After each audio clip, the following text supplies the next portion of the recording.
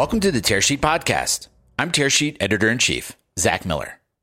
I'm excited to share with you some news about our upcoming online conference, The Big Bank Theory. This year, we've combined two of our tentpole events, Challengers and Embedded, into a single event, November 10th through 12th. We've assembled the top companies and professionals creating and scaling this generation and next generation of digital banks. Those may be traditional financial brands like Goldman Sachs and Bank of America, or new banking brands like N26 and Current. Or in the future, we may just bank with the brands and software we resonate with, like a driver banking with Uber, a retail customer with Walmart, or a small business owner with Intuit.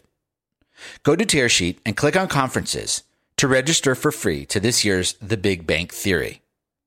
This year's conference is sponsored by Publicis Sapient, Explorium, Argyle, and Twilio.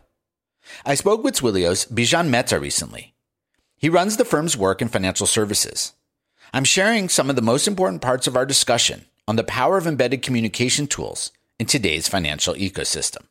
So my name is Bijan Mehta, and I'm the global head of financial services here at Twilio. In my capacity, I look after designing the go-to-market strategy and the execution of our business across three core channels of our business.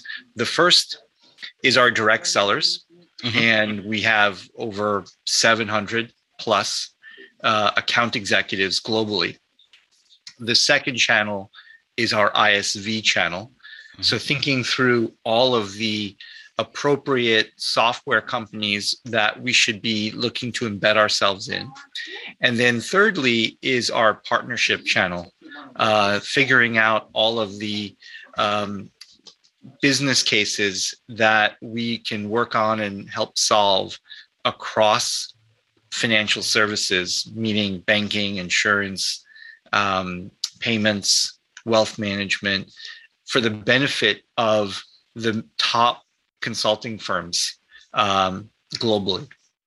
Twilio's roots are in communications APIs. When the firm was launched 14 years ago, though, the power of APIs was just beginning to be understood. We have taken the complexity and complication from the telco world globally and put a layer of APIs on top of the telco network. We call it our super network. And what that does is it allows us to offer customers the ability to embed communications into their offerings using very few lines of code, as opposed to in the traditional world of, if you're going to set up a business, let's say in the UK, and you're a US company, you're going to have to go to, British Telecom, and you're going to have to figure out how to connect into their environment and then build all of that code. So we democratize that communications by providing APIs. And more recently, through an acquisition we made of a company called Segment, we're now increasingly focused on the data element of what most firms are dealing with when it comes to understanding what their customers' needs and preferences are and being able to serve those up. So combined, we like to think of ourselves as an intelligent customer engagement platform. Bijan has hands-on experience working with APIs, dating back to his time at Citi in 2003. Since then, APIs have enabled fintechs and large financial institutions to focus on what they do best, and at the same time, offer better experiences around authentication first, and as Bijan explains, further into the customer journey. I first got involved in APIs back in 2003 when I was working at Citibank and overseeing the execution of our foreign exchange trading with different firms. And obviously the world has evolved a lot since then. And when I look at, kind of what is happening with APIs now, I like to think of APIs as a way to shortcut the building of different capabilities. and it's best seen in the fintech world, right? When many of these fintech companies that have gone on to become unicorns, or are just starting out, typically their developers will look to orchestrate a variety of different capabilities by incorporating other people's APIs into their build.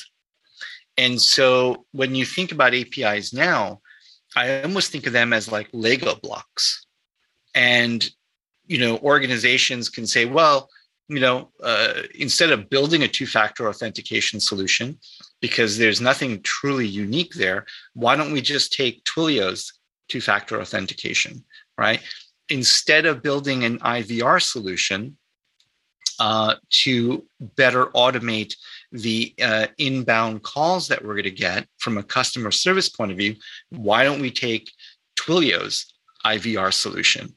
And what that does is it helps to increase the time to market for a lot of these products and services. And I think that's one of the greatest impacts that APIs are making. The pandemic has certainly accelerated API deployments, according to Bijan.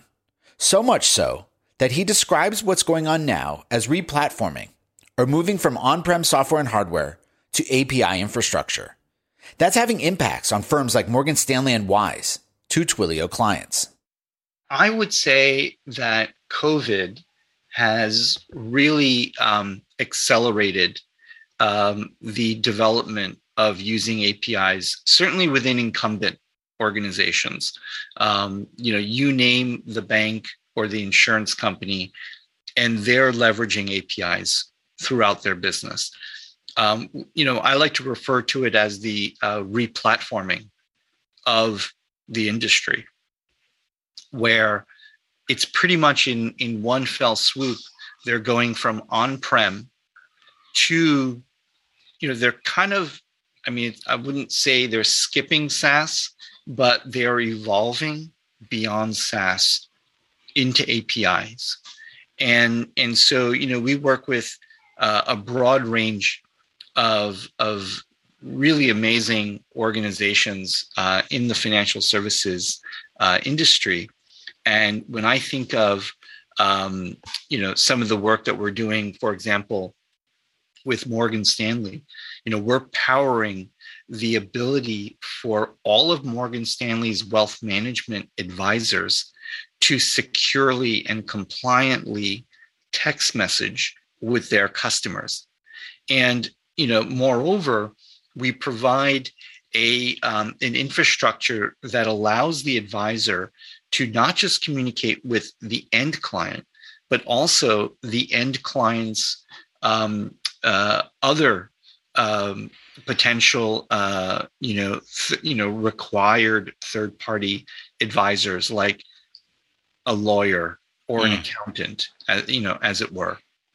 We're working with ING, which is a major international bank, and we're providing, elements of their contact center offering, right?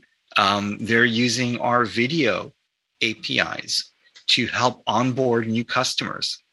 We're working, on the digitally native side with organizations like Wise, formerly known as TransferWise, where we're powering all 3 million plus customers with secure two-factor authentication. We're working with Nubank, the world's largest challenger bank, and providing them a full-blown contact center offering. So these are just some of the customers. But what I find interesting is that in the last 2 years, it's the incumbent players that are asking us more and more what we're doing with the fintechs, the challenger banks of the world, than their traditional quote unquote competitor or peer. And so there's definitely a realization that APIs, are the way to go for multiple reasons. You get a better technology agility, you get better time to market, and you get flexibility. Come join us at the Big Bank Theory, November 10th through November 12th. Bijan will be leading a session on financial APIs. He'll present alongside firms like Goldman Sachs, Bank of America, Current, Green Dot, Upgrade, Wise, Galileo, Marqeta, Cross River, and so much more.